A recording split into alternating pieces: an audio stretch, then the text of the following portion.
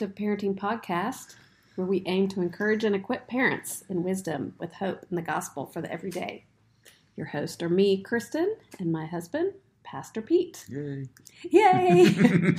This is episode 2 of our inaugural season. And piggybacking off the first episode where we talked about living redemptively and seeking to give and get grace, today we will be furthering the conversation about grace, specifically the difference between grace-based versus law-driven parenting and the effects of each.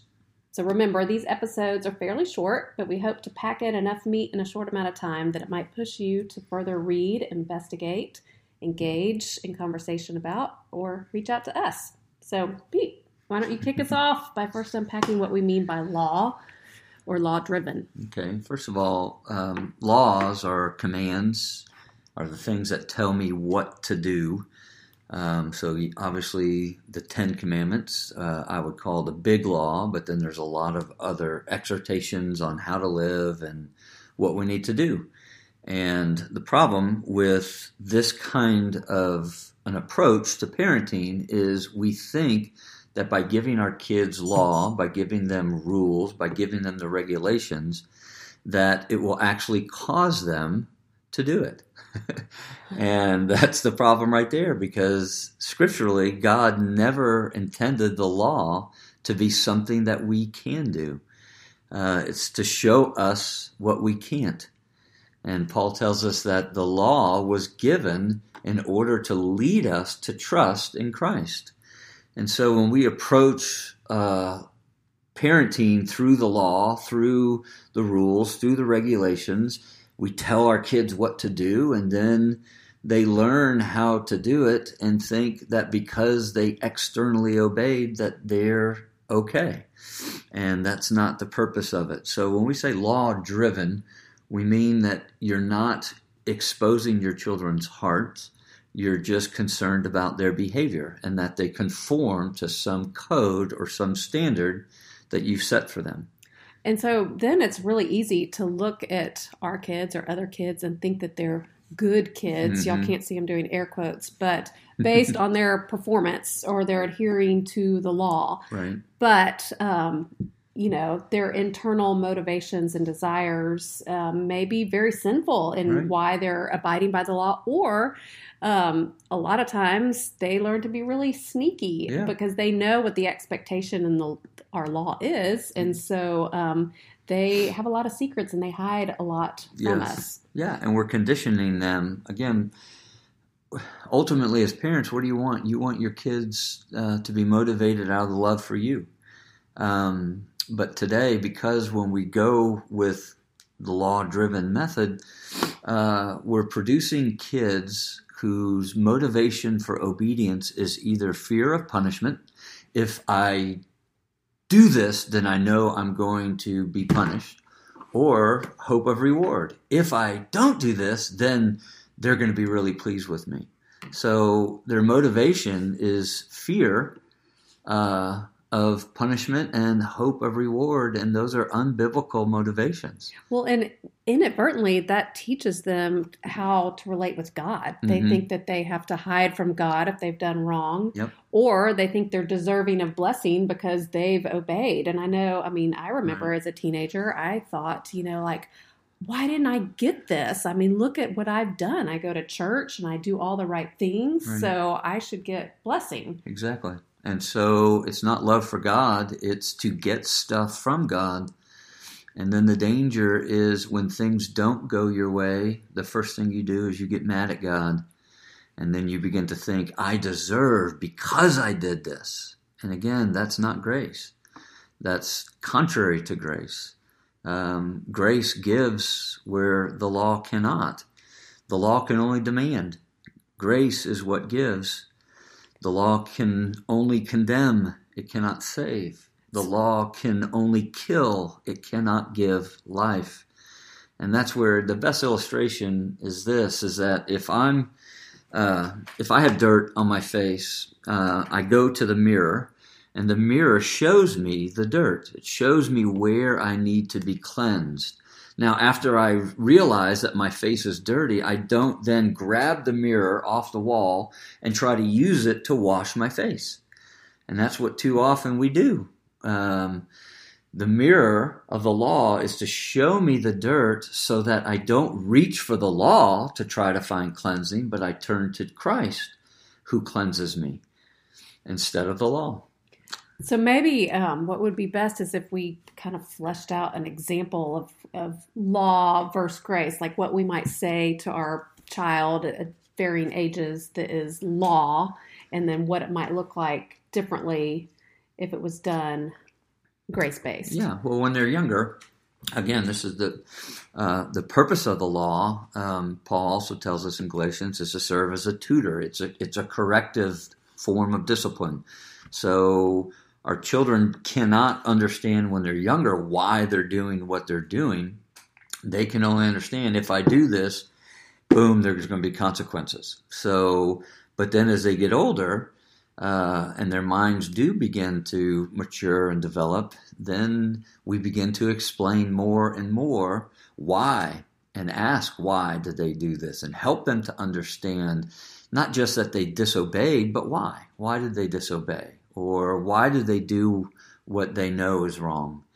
And that's later in life as they grow older, but when they're younger, it's just simply, here are the consequences. Here's what you're going to get if you do it, and that's the corrective part. But now, I don't go back to the law to try to continue to correct them.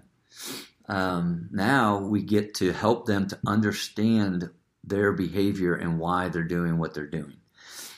And that's where you say grace comes in, because if they just did wrong and then we just mete out punishment, like say, for example, kids on their cell phones, if they do something wrong, the most dreaded thing today for a teenager is for you to take their cell phone away. But taking their cell phone away isn't going to change their heart. And so it's just a consequence. And so now we want to help them to understand their heart, understand why they're doing what they're doing. And then now we can talk about the reality of what we talked about last episode, that there is redemption in Christ, and that there is freedom, and there is pardon, and there is forgiveness. And that is the only way that they're going to learn how to live free. Well, and I think something you said, too, about when they're younger, they don't understand maybe what's going on in their heart, right. But teaching precedes understanding. Right. And so we can help shape that in them. And so if we only just give law and then discipline according to law without helping them to understand why did you hit your brother? Like helping right. them understand, because you were only thinking of yourself, because right. you were, like you cared only about what you wanted. You weren't loving your brother, and help bring that out. Yes, but that takes work. That takes time. And it's just so much easier to dole out punishment and then go back to doing what you want to do.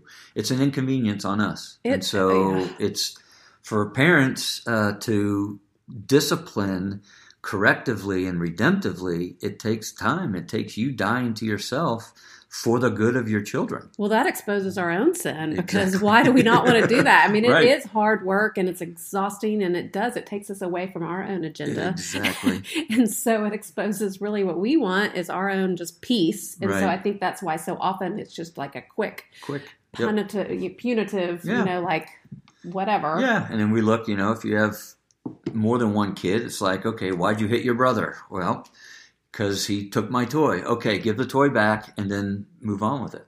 Instead of dealing with, well, why did you take the toy? Or for the one whose toy was taken, why did you not share your toy? Exactly, because it goes both ways. Yes. And I mean, gosh, I remember how exhausting those days were. But I will say, now having older kids, like that laid the foundation where, of course, we're all going to sin until glory. But our kids had that foundation where they began to understand their heart. They knew that sin was more than just their outward behavior. And so now as teenagers, we can go straight there and get to that. Yes. And they understand that because we've already laid that foundation and created those categories, so to speak. And so I will say that doing that really hard, exhausting work when they're younger, it does make the teen years I won't say easy, certainly not, but easier. I mean, it's hard. Yes. And it's not going to be foolproof and like, oh, if we follow this formula, then it's going to all be great. Yes. Absolutely not. But you've created those categories. And so now you have real conversations. And that's where then you usher in grace because you understand and identify with each other in the idols. Yes.